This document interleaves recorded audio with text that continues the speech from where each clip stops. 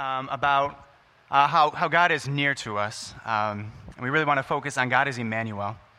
But before we get into this, let's just open with prayer.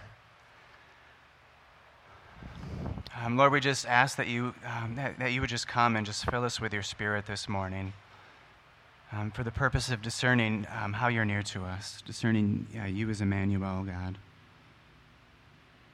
Lord, if there's ways that we've been keeping our distance from you, God, I pray that you would open our eyes to that today, Lord.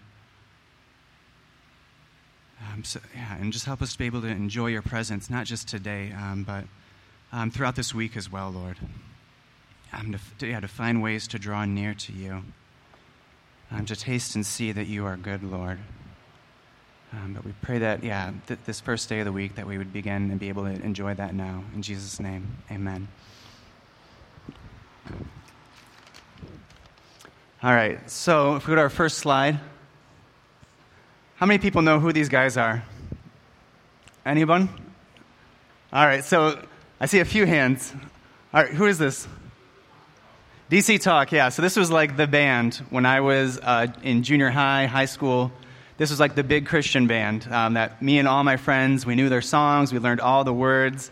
They had an album called Jesus Freak. I think that was their biggest album, and we learned all the lyrics to the song Jesus Freak, and we would jump around our youth group. They'd use this to get us hyped up. And there were lots of other songs on the album. One of the songs was called What If I Stumble, What If I Fall?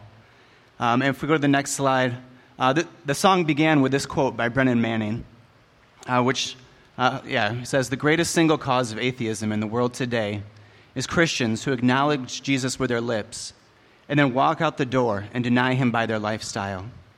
That is what an unbelieving world simply finds unbelievable."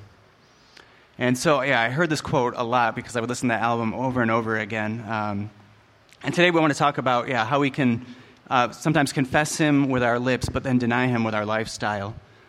And I think one of the big ways we can do that is something called deism.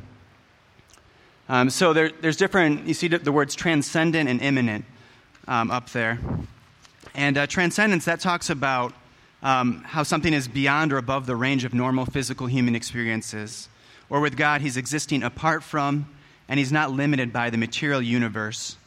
But he's fully present. But then immanence is how he's fully present with us. He refers to the divine presence manifest in the material and the spiritual world permeating the mundane. So when we talk about transcendence, that's how God is wholly independent from creation. He's over and above it. When we talk about immanence, it's about how he's fully present with us, even in creation. And there's these different ideas. Secularism and atheism, they kind of deny that God is neither transcendent nor immanent because there is no God. Deism believes that God, there was a God. He's kind of the unmoved mover. He created everything, kind of wound it up like a clock, and then he's kind of kept his distance ever since. And he's just letting it run like a mechanical machine, and he's not really personally involved. If you've heard about nuns or agnostics, they can go kind of in between. They can lean one way or another. They can be maybe like, I don't think God exists, but I don't really know. Maybe he does exist, but he's so distant it's impossible to know anyway. So we don't need to do a lot with him because it's hard to know. And then Judeo-Christians, Jewish, Christianity, and Christians, we're what we call theists. And we believe that God is both transcendent, he's over and above all creation, but he's also immanent. He's actively involved in creation. He's fully present in creation, working in our lives today.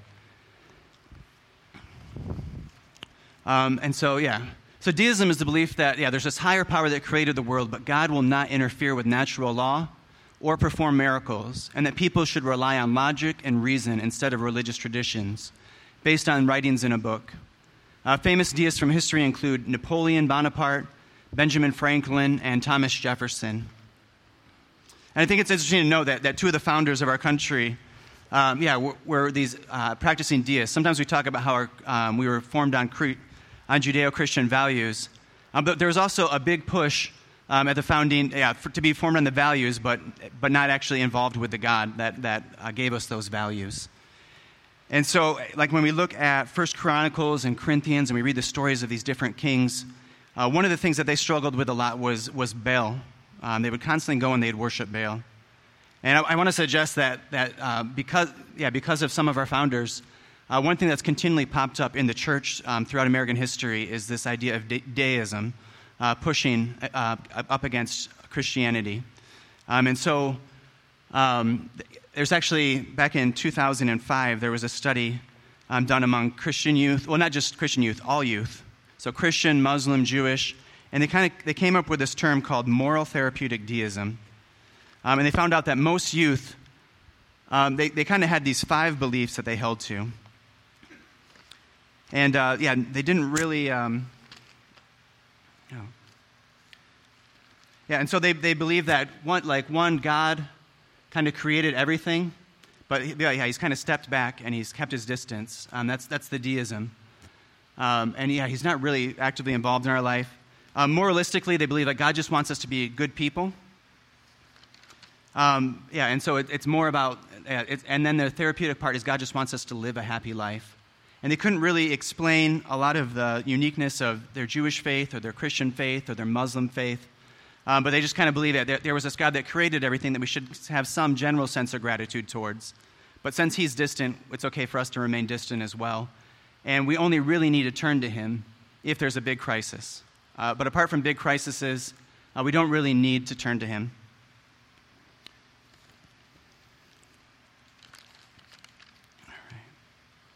And so with the moralistic part, Ravi Zacharias says the biggest difference between Jesus Christ and ethical and moral teachers who have been deified by man is that these moralists came to make bad people good, but Jesus came to make dead people alive. So with the moralistic therapeutic deism, lots of times they're trying to figure out how to be good by themselves. They're like, okay, here's the law. What can I do? How can I be more self-controlled? What programs can I use? What willpower can I use? But they're often trying to do it by themselves. Which is different.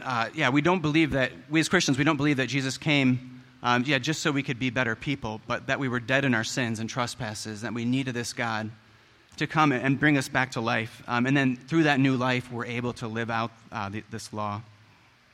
We're able to follow God's law. We're able to live as members of his kingdom. Jefferson, maybe some of you guys have heard of the Jefferson Bible. So one thing he did as a deist was he decided there's parts of the Bible I think are true and parts that aren't. And so he kind of went through and he took a Bible and he cut out everything that he decided he didn't believe in. And mostly he just kept the morals, and then all the miracles he decided to cut out. One of the deists, they would say, God gave us reason, not religion or not revelation. And so all these things that seemed too supernatural for him, he kind of cut out and he kind of would pick and choose. Sometimes people talk about salad bar Christians where it's kind of like a salad bar, like, okay, I like this, so I'll take this, and then, I like this from another faith, so I'll take that, and I like this practice, and so we kind of pick and choose. That's kind of like what the spirit of this moralistic therapeutic deism is. It's picking and choosing what you want from different things. Another part of the moralistic part is that it often made humans the focus instead of God. And so it was something that we got to decide what's right and wrong since God's kind of distant. We can pick and choose the verses we want. We can see what feels right to us. That's kind of what we can follow. And so I think one big example of this is 2,000 years ago, when Jesus was asked, what is the golden rule? He said, you shall love the Lord your God with all your heart and with all your soul and with all your mind. And there's a silver rule which is like it, which is to love your neighbor. But since about the 1600s, we decided some pastors they decided to call the second commandment the golden rule, and a lot of people have gotten around this idea that's somehow more important. And so the idea of loving the Lord your God with all your heart and with all your soul and mind, that's at best the silver rule, and for some people even farther down, maybe bronze, maybe wood, maybe stubble. And what's really important is just that we love our neighbors. And so with this moralistic therapeutic deism, since God is so distant, what's most important are the humans around us. And so we focus on that and kind of push God off to the side. With the therapeutic part, it's just the idea that God wants us to be happy. And so as they interviewed all these youth, they're like, well, God's good, So God must want me to be happy. And I get to define what's going to make me happy. And so as far as therapy comes from a Greek word to minister. Psychology, it comes from the study. Psychology means, the psyche is the soul. So it's like the study of the soul. And psychiatry, psyche is the soul or mind. And then the iatry is healing. So it's about how to heal the soul.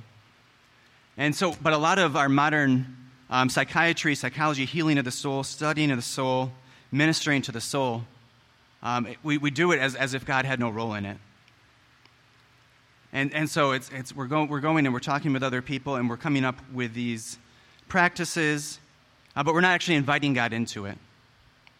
And so that's like the therapeutic part. We keep God distant. And we kind of like do this navel gazing instead of gazing up towards the throne and gazing towards God's kingdom and looking for him to be involved in our healing, because he does want us to be healed. You know, he has sent ministers, but he wants to be involved in it. And he knows there are certain healings that can only take place if he's involved in it. He wants us to be moral people. But he understands the way he designed us. He understands what's good better than all of us. And so he wants us to be going to him, one, to discern what is right and wrong, but also to find the strength to live it out. It's not something we have to do on our own. And that's kind of what the deistic idea keeps pushing, is that he's distant, so we have to figure it out on our own. How we respond to this, we're going to go to one of my favorite Bible stories. It's 2 Chronicles chapter 20. And this is a story of King Jehoshaphat, and he's got this big battle that he's facing. So it says, "After this, the Moabites and the Ammonites, and with them some of the Meunites, came against Jehoshaphat for battle. Some men came and told Jehoshaphat, 'A great multitude is coming against you from Edom, from beyond the sea, and behold, they are in Hazan Tamar, that is En Gedi.' Then Jehoshaphat was afraid, and he set his face to seek the Lord, and proclaimed a fast throughout all Judah. And Judah assembled to seek help from the Lord. From all the cities of Judah they came to seek the Lord. And Jehoshaphat, he stood in the assembly of Judah in Jerusalem, in the house of the Lord before the new court, and said, 'O Lord God of our fathers, are you not God in heaven? You rule over all the kingdoms of the nations, and in your hand are power and might, so that as none is able to withstand you. Did you not, our God, drive out the inhabitants of this land before your people Israel, and give it forever to the descendants of Abraham, your friend? And they have lived in it, and they have built for you a sanctuary for your name, saying, if disaster comes upon us, the sword, judgment, or pestilence, or famine, we will stand before this house and before you, for your name is in this house, and we will cry out to you in our affliction, and you will hear and save. And now, behold, the men of Ammon and Moab and Mount Seir, whom you would not let Israel invade when they came from the land of Egypt, and whom they avoided and did not destroy, behold, they reward us by coming to drive us out of your possession, which you have given to us to inherit. O our God, will you not execute judgment against them? For we are powerless against this great horde that is coming against us. We do not know what to do, but our eyes are on you.' Meanwhile, all Judah stood before the Lord, with their little ones, their wives, and their children. And the Spirit of the Lord came upon Jehaziel, the son of Zechariah, the son of Benaniah, son of Jael, son of Mattaniah, a Levite, of the sons of Asaph, in the midst of the assembly. And he said, 'Listen, all Judah and inhabitants of Jerusalem, and King Jehoshaphat. Thus says the Lord to you, do not be afraid, and do not be dismayed at this great horde, for the battle is not yours, but God's. Tomorrow go down against them. Behold, they will come up by the ascent of Aziz, and you will find them at the end of the valley, east of the wilderness of Jeruel. You will not need to fight in this battle. Stand firm, hold your position, and see the salvation of the Lord on your behalf, O Judah and Jerusalem. Do not be afraid, and do not be dismayed. Tomorrow go out against them, and the Lord will be with you.' Then Jehoshaphat bowed with his face to the ground, and all Judah and the inhabitants of Jerusalem fell down before the Lord, worshiping the Lord. And the Levites, the Kohathites, and the Korites stood up to praise the Lord, the God of Israel, with a very loud voice. And they rose early in the morning, and they went out into the wilderness of Tekoa. And when they went out, Jehoshaphat stood and said, Hear me, Judah and inhabitants of Jerusalem. Believe in me, the Lord your God, and you will be established. Believe his prophets, and you will succeed. And when he had taken counsel with the people, he appointed those who were to sing to the Lord and praise him in holy attire. And as they went before the army, they said, Give thanks to the Lord, for his steadfast love endures forever. And when they began to sing and praise, the Lord set an ambush against the men of Ammon, Moab, and Mount Seir, who had come against Judah, so they were routed. For the men of Ammon and Moab rose against the inhabitants of Mount Seir, devoting them to destruction. And when they had made an end of the inhabitants of Seir, they all helped to destroy one another. When Judah came to the watchtower of the wilderness, they looked down toward the horde, and behold, there were dead bodies lying on the ground, for none had escaped. When Jehoshaphat and his people came to take their spoil, they found among them in great numbers good clothing and precious things, which they took for themselves, until they could carry no more. They were 3 days in taking the spoil, it was so much. And then on the 4th day they assembled in the valley of Barakah, for they were blessed by the Lord. Therefore the name has been called the Valley of Barakah to this day. All right, and so this is a story, so they have this problem, but God's there to fight this battle for them. I want to go back to the beginning. At the beginning, we have, we'll go back to verse 3. So it says, Then Jehoshaphat was afraid, and he set his face to seek the Lord and proclaim a fast throughout all of Judah. And I want you to think about, where do you guys usually turn when you're afraid, or when you're alarmed, when you're worried, when you're anxious, when you're ashamed? If I'm not turning to God, usually I'm turning to one of two things. Usually I'm turning to my phone, or I'm turning to food. And so if I get stressed, I might pull my phone out and just do something to distract me from what's making me anxious, what's making me alarmed, whatever it is that's distressing me. I'll surf Facebook, I'll watch a YouTube video, I'll watch another YouTube video, and they're just 2 minutes, but then I keep watching them, and pretty soon I've eaten up a half an hour or an hour just trying to avoid what's bothering me. Or, especially now that it's hot, I might turn to ice cream. Or I've got other food it's just a comfort food. And sometimes, I'll get like halfway through a pint of ice cream and realize, oh man, I should have stopped and prayed first. Something's obviously bothering me, and I need to talk to God. But where do you turn? I'm assuming that sometimes you turn to God, but are there other things that sometimes you turn to when you're stressed? I remember we're about to get into, we're already into it, but we have the debates coming up this week. And I remember feeling so much alarmed during the last election cycle. It just seemed like with both candidates, it was more like you need to be afraid of the other person. And so I remember, just being so terrified. I remember actually the night when where everyone voted, everyone thought that Hillary was going to win. And so I remember for months I'd just been being fed on all this alarm, and so I went to bed thinking, oh no, I need to be worried about all these things. And then I woke up and I heard that Trump had won. And at first I thought, I don't have to worry about all those things that I had to worry about Hillary, that the media was telling me I had to worry about. And then I got ready, got on the bus, and on the bus I started to think about more and more things that I'd been told I had to worry about Trump. And by the time I got to school, I was just as alarmed because I just felt in the last election cycle there was really no vote for me because I'm going to do great things. It's vote for me because I'm not as scary as the last person. And we're about to get into these. We got the debates I think this week, and I'm concerned because I think there's going to be a lot of alarmism again. And a lot of not, and they're not going to point us there's a thing you got to worry about. So go to God. They're going to say there's a thing you have to worry about. So get invested in me, vote for me, get against the other person and everything.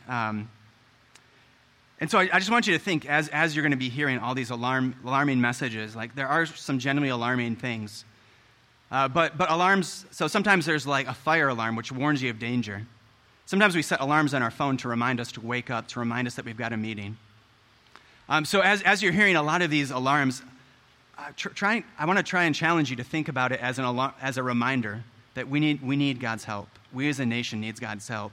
So every time you see a political attack ad, every time you see a clickbait headline that wants you to get alarmed, try and remember, okay, this alarm is a reminder that our country needs God. Not that I need to get invested in this candidate so much and that candidate and against these people and people that support him. But yeah, when the world's like trying to get you alarmed, let it be a reminder to us of our need and dependence on God. So where do you turn when you're alarmed, afraid, or terrified? Another thing we see in this passage is we see a really active community. So in verses 4 and 5, it says, "And then Judah," that's the whole country of Judah, "assembled to seek help from the Lord. From all the cities of Judah they came to seek the Lord. And Jehoshaphat, he stood in the assembly of Judah in Jerusalem, in the house of the Lord, before the new court." And just to be clear, later in verse 13, it says, "Meanwhile, all Judah stood before the Lord with their little ones, their wives and their children." So they brought the babies, they brought the children, all the wives and the men, they were all there. And I think sometimes, one way that we can keep kind of our distance from God is we can think it's the job of the pastor to draw near to God. And then we come to church on Sunday, and he's supposed to bring to us what he received during the week. We're supposed to get fed from that. And so sometimes instead of drawing near to God ourselves, we think Sunday's the place where we come to be fed by the pastor who then draws near to God. But you see in this story, it's not just Jehoshaphat that's coming before God. It's not just the leader, but the entire nation is coming with them. Actually, the community is mentioned more in this passage than Jehoshaphat, the leader. And Jehoshaphat, he's actually following the pattern of King David. So King David, there's like chapters upon chapters in Chronicles where it lists all the people that surrounded King David. There's a whole chapter about the Levites and everything the Levites did in the in David's kingdom in 1 Chronicles chapter 23. Then in 24, it talks about the priests and all these priests that were around him, that were helping him. In verse 24, it talks about family leaders. And there were leaders of different families that were helping to build the kingdom of David and then later the kingdom of Solomon. Verse 25, it talks about the role of musicians in building that kingdom. Verse 26, you have the gatekeepers, you have the treasurers, you have the administrators. In verse 27, you have ministry leaders. You've got David. There's a whole chapter about all his mighty men. He wasn't alone, but he was building a community, an active community that was supporting him in serving God. Then it goes on to tribal leaders. Then the wise counselors. He had advisors. And then also he had gift givers. As he's getting ready to build this temple, it just lists all the people that came and gave generously. And so there was this whole community around David. And he passed this on to Solomon, it talks about in 1 Chronicles. And then the kingdom gets divided, and then sometimes you have good kings and you have bad kings. And there's like 4 revivals throughout the book of 1 Chronicles. But every time you see a revival, it never just mentions the king, but it mentions people around the king as well. So like with Jehoshaphat, in the passages before this, it talks about the judges and mentions them by name, who he appointed. And he's got Levites and he's got priests. So besides having the whole community with him right here, he's got other people that are standing with him. It's an active community, not just one active leader. And every time that you see a revival, the revival during the time of Joash and other kings, his father Asa, again it says everyone gathered with Asa to seek the Lord. And so if we want to stand together, it's not sometimes don't put so much faith in the pastor that you're not being active yourself. We've got some great volunteer leaders. We've got some great volunteers that help run our children's ministry, that donate, that are helping with tech, that are helping with the music team, that are going to the prayer meeting. And that's what we are leading small groups. There's so many ways you can get involved. There's this active community here seeking God together. And then also you have an imminent and active God. If you look at the prayer of Jehoshaphat, he's remembering things that God has done in their past. So with deism, it was often the idea that, God created everything, and then he's kind of left and kind of kept his distance. The way that we can sometimes bring this into Christianity is So God kind of did this new creation. He sent Jesus, and Jesus was very active then, and then Jesus went up in the clouds, and he's kind of distant ever since. Or like we really need God to save us. But then once he saved us, then we have to figure out the rest on our own. And so we like point to like there's very specific instances where he was involved, but he's not involved day to day. But here he says, "Oh Lord God of heaven's Father, you're the God in heaven. That's the transcendence. You rule over all the kingdoms and the nations. In your hand are power and might, so that none is able to withstand you. But did you not, our God, drive out the inhabitants of this land?" So he's also very imminent, very near, very with them, before your people Israel, and give it forever to the descendants of Abraham, your friend. And they have lived in it, and they have built for you in it a sanctuary for your name, saying, if disaster comes upon us, the sword, judgment, or pestilence, or famine, we will stand before this house and before you, for your name is in this house, and cry out to you in our affliction, and you will hear and save. And so they're expecting that, that God, you're here, and you can hear us, and you can save us now. Now behold, the men of Ammon and Moab and Mount Seir, whom you would not let Israel invade when they came from the land of Egypt, whom they avoided and did not destroy, behold, they reward us by coming to drive us out of your possessions, which you have given us to inherit. O our God, will you not execute judgment on them? For we are powerless against this great horde that is coming against us. We do not know what to do, but our eyes are on you. So instead of feeling powerless and picking up our phone or feeling powerless and binge eating something, just remembering that God is near. And when we feel powerless, we can turn to him. There's this active God. And then in verses 15 and 17, it says, and he said, they're all gathered together in Jehoshaphat. He says, listen, all Judah, inhabitants of Jerusalem. Oh, sorry, this is the prophet that the Holy Spirit came upon. Listen, all Judah and inhabitants of Jerusalem and King Jehoshaphat.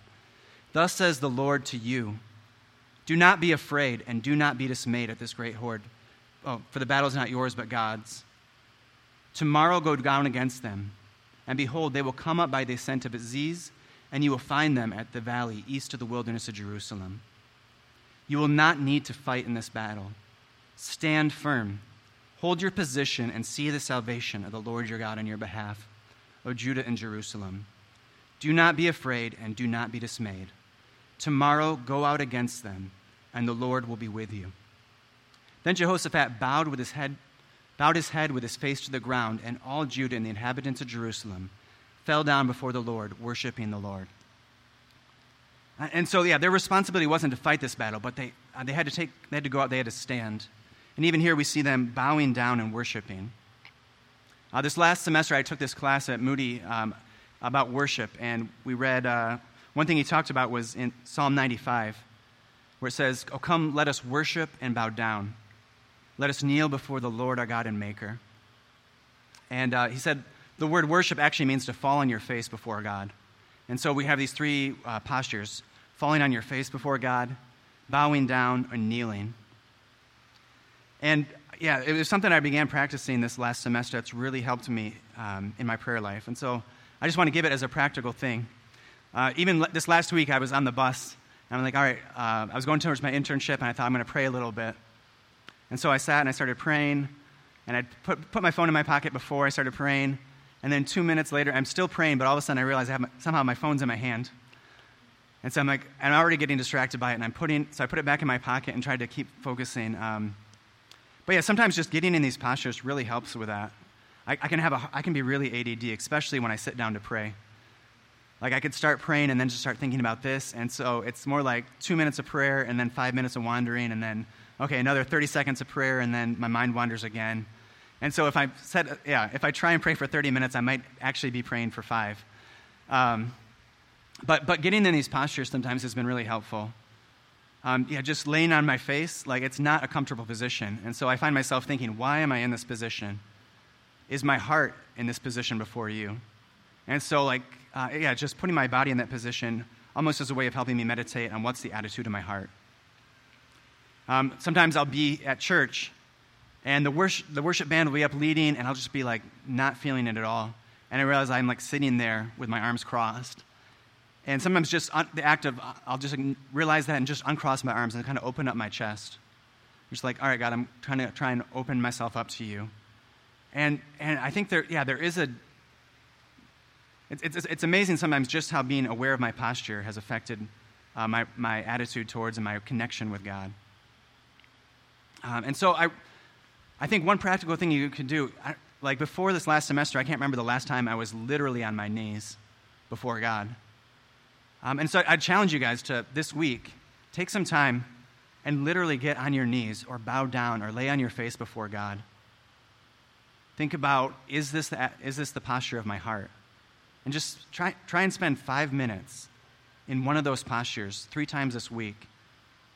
As I've been trying to, just be aware of the nearness of God. This has been a practice that's helped me, one, free me from distractions, but also reflect on the attitude of my own heart. So they fell on their face, but they also went out and they stood. And sometimes, we're going to have to take stands for God. And this is, so then we're going to go to Ephesians 6 for the New Testament. We had this battle, and we're also in a battle here. It says, they were commanded to go out and stand and be strong. Ephesians were commanded as a church, finally be strong in the Lord and in the strength of his might. It's not the battle belongs to the Lord again. Put on the whole armor of God, that you may be able to stand against the schemes of the devil. For we do not wrestle against flesh and blood, but against the rulers, against the authorities, against the cosmic powers over this present darkness, against the spiritual forces of evil in the heavenly places. Therefore, take up the whole armor of God, that you may be able to withstand in the evil day. And having done all to stand firm, stand therefore, having fastened on the belt of truth, and having put on the breastplate of righteousness, and as shoes for your feet, having put on the readiness given by the gospel of peace. In all circumstances, take up the shield of faith, with which you can extinguish all the flaming darts of the evil one, and take the helmet of salvation and the sword of the Spirit, which is the word of God, praying at all times in the Spirit, with all prayer and supplication. To that end, keep alert with all perseverance, making supplication for all the saints.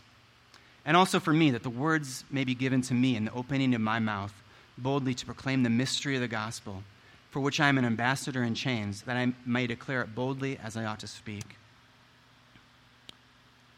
And so just as Jehoshaphat, said, go out and take a stand. The battle doesn't belong to you, but your job is to go out and take a stand.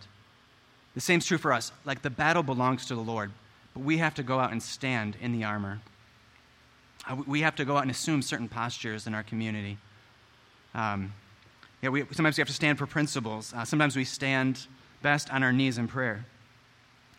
And also, just as they had an imminent and active God in the Old Testament, we have an imminent and active God here in the New Testament. So this is Ephesians 6, but if you go earlier in Ephesians 2, it says, therefore remember that at one time you Gentiles in the flesh, called the uncircumcision by what is called the circumcision, which is made in the flesh by hands. Remember that you were at a time separate from Christ, alienated from the commonwealth of Israel, and strangers to the covenant of promise, having no hope and without God in the world. But now in Christ Jesus, you who were once far off have been brought near by the blood of Christ. For he himself is our peace, who has made us both one and has broken down in his flesh the dividing wall of hostility, by abolishing the law of commandments expressed in ordinances, that he might create in himself one new man in place of the two, so making peace, and might reconcile us both to God in one body through the cross, thereby killing the hostility. And he came and he preached peace to those who were far off, and peace to those who were near. For through him we both have access in one Spirit to the Father. And so, we don't have this God that's distant. We have access to him in one Spirit. We have one access to the Father. He's actively drawing people today together into the church. The way lots of the epistles or the letters in the New Testament are written, at the beginning it talks about what God's been actively doing to build his church.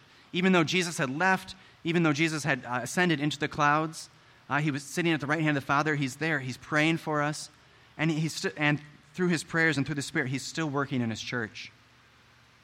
And so The way like sometimes that we can fall into like almost like a deism that's just blanketed, kind of got Christianity dripped over it, is we grab onto certain verses. All right, we should be good moral people. Okay, so here's a verse. And so we kind of pick and choose verses.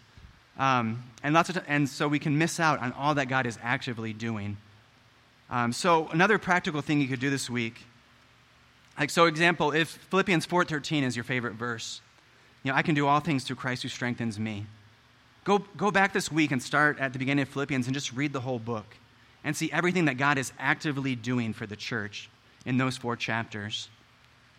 If your favorite verse is Romans 8:28, and we know that in all things God works for the good of those who love him, who have been called according to his purpose. This week, go back and start with Romans 1 and just read a chapter a day or something. And see how God's been actively working for the good of all people, or of those who he's loved, who have been called according to his purpose. If your verse is Hebrews 21, or 12, verse 1, therefore, since we're surrounded by such a great cloud of witnesses to the life of faith, let us strip off every weight that slows us down, especially the sin that so easily trips us up, and let us run with endurance the race God has set before us. Go back. There's so much cool stuff in Hebrews about what God's actively done to build his church, how he was at work in the Old Testament, but how in similar ways he is actively working in the New Testament church. If you have like a life verse that you kind of always go to that verse, I'd encourage you, check out the rest of the book this week. Go back and see the context for it. See what God's actively doing to build the church. And also, we have an active community in the church still today. One of the things that's interesting, so here it's talking about you put on the shield of faith. The word is actually, it's a plural you. So there's like one shield, but a plural you. I was a missionary in Sierra Leone for 6 years, and one of their main languages is Creole. And they've got 2 words. They've got a word called una, which means kind of all of you. And then they have the word you, which means a singular you. And just reading this, and when it says una, una, una, una, just became so clear to me that God was talking to community and not an individual. It made me start to think, what does it look like, since it's a community, but it's still one singular shield? What does it mean for a community? What would it mean for us as a church together to lift up the shield of faith? What would it mean for us as a church together to put on the helmet of salvation? To hold up the sword of the Spirit. In Proverbs, it talks about how iron sharpens iron. If you're just coming here and all the word you're getting is from the pastor on Sundays, you don't have your own iron to rub against to get a sharp sword. But if you guys are in the Word yourself, if you guys are doing devotions, if you're memorizing Scripture, if you're reading passages, if you're praying through the Scripture during the week, and God's speaking to you, and then you come, and Roland comes with what God's spoken to him, or Cole comes with what God's spoken to him, and what God's been speaking to you, and what God's been speaking to the pastors, rubbing against each other. Iron sharpens iron, and you're going to have a sharper sword, and we will have a sharper sword as a church to stand firm. And then finally, at the end, just like Jehoshaphat and his community was facing a problem, we see that Paul is facing a problem. So in Ephesians 6, verse 8 through 20, he says, praying always with prayer and supplication in the Spirit, and watching thereunto with all perseverance and supplication for all the saints. And for me, that utterance may be given unto me, that I may open my mouth boldly to make known the mystery of the gospel, for which I am an ambassador in bonds, that I may speak boldly as I ought to speak. So here, Paul's writing this from jail. And so he's got his own problem. He's in jail, but he still wants to be a bold witness, even locked up in prison. And so he's saying to them, church, pray for me, pray for me, pray for me in this problem that I'm facing. And he's writing this letter to the church. So there are certain letters that are personal letters. So Philemon is a personal letter, written just to one person, whose name is Onesimus. There's also pastoral letters, which are written to the pastor of the church and not the church itself. Timothy and Titus are examples of these. But Ephesians is a letter written to the whole church. This isn't just for a pastor, this isn't just for an individual, but this is for us as a church And he's saying, encouraging the church, the whole church of Ephesians, to be praying for him that God might give him boldness. Back in 2014, I was a missionary in Sierra Leone, coming to the end of my time because I'd kind of burned out at the end. I've been working with with girls that had been deeply hurt by men. I was working with these girls that had been exploited by men, and they had these deeply penetrating wounds. And we were trying to get we're trying to get some justice for these girls, get some of these men locked up so that they couldn't hurt the girls anymore that we were working with. And we just watched case after case fall apart because of bribery. And as this was going on, I started out praying, and it just seemed like nothing was happening. I started to wonder, where is God? I started to feel distant from God. And towards the end, I burned out, still trying to do all these good things, but trying to do it in my own strength because I just couldn't figure out where God was, why all these cases were falling apart, why bribery continues to succeed, and why these girls continued to remain vulnerable to these guys. And so I kind of burned out and spent a couple years just trying to just wrestle through that, and figure out how to talk with God again about that. About a month ago, I started an internship. I'm a student at Moody now, and so I'm working. I go out 2 nights a week with Emmaus, and we're reaching out to men in prostitution over in Boys Town. And also for part of it, I'm going out to DuPage County, where there's a safe house for trafficked women. And I'm kind of in the same situation, and I'm realizing, in some ways I'm still asking the questions: why did those things happen? Where was God when all these things were falling apart? But I'm really trying to be, as I was preparing this sermon, a lot of it was realizing I really need to trust that God is near. I need to keep my eyes open and be looking for him. Even as I'm facing these things, even as sometimes it seems like justice can be so slow to come. Wondering where God is. I have personal things I'm facing. You guys might have personal things that you're facing that you're wondering, where is God in the midst of this? But that doesn't mean that he's distant and far off. And so I really want to challenge you to stand, or if you need to kneel or bow down or lie on your face before God this week. Get in his word and see what he's been actively doing for his churches. And also, like he says, pray for me, as I'm here in chains preaching the gospel. I'm not in chains, but pray for me as I'm doing this internship.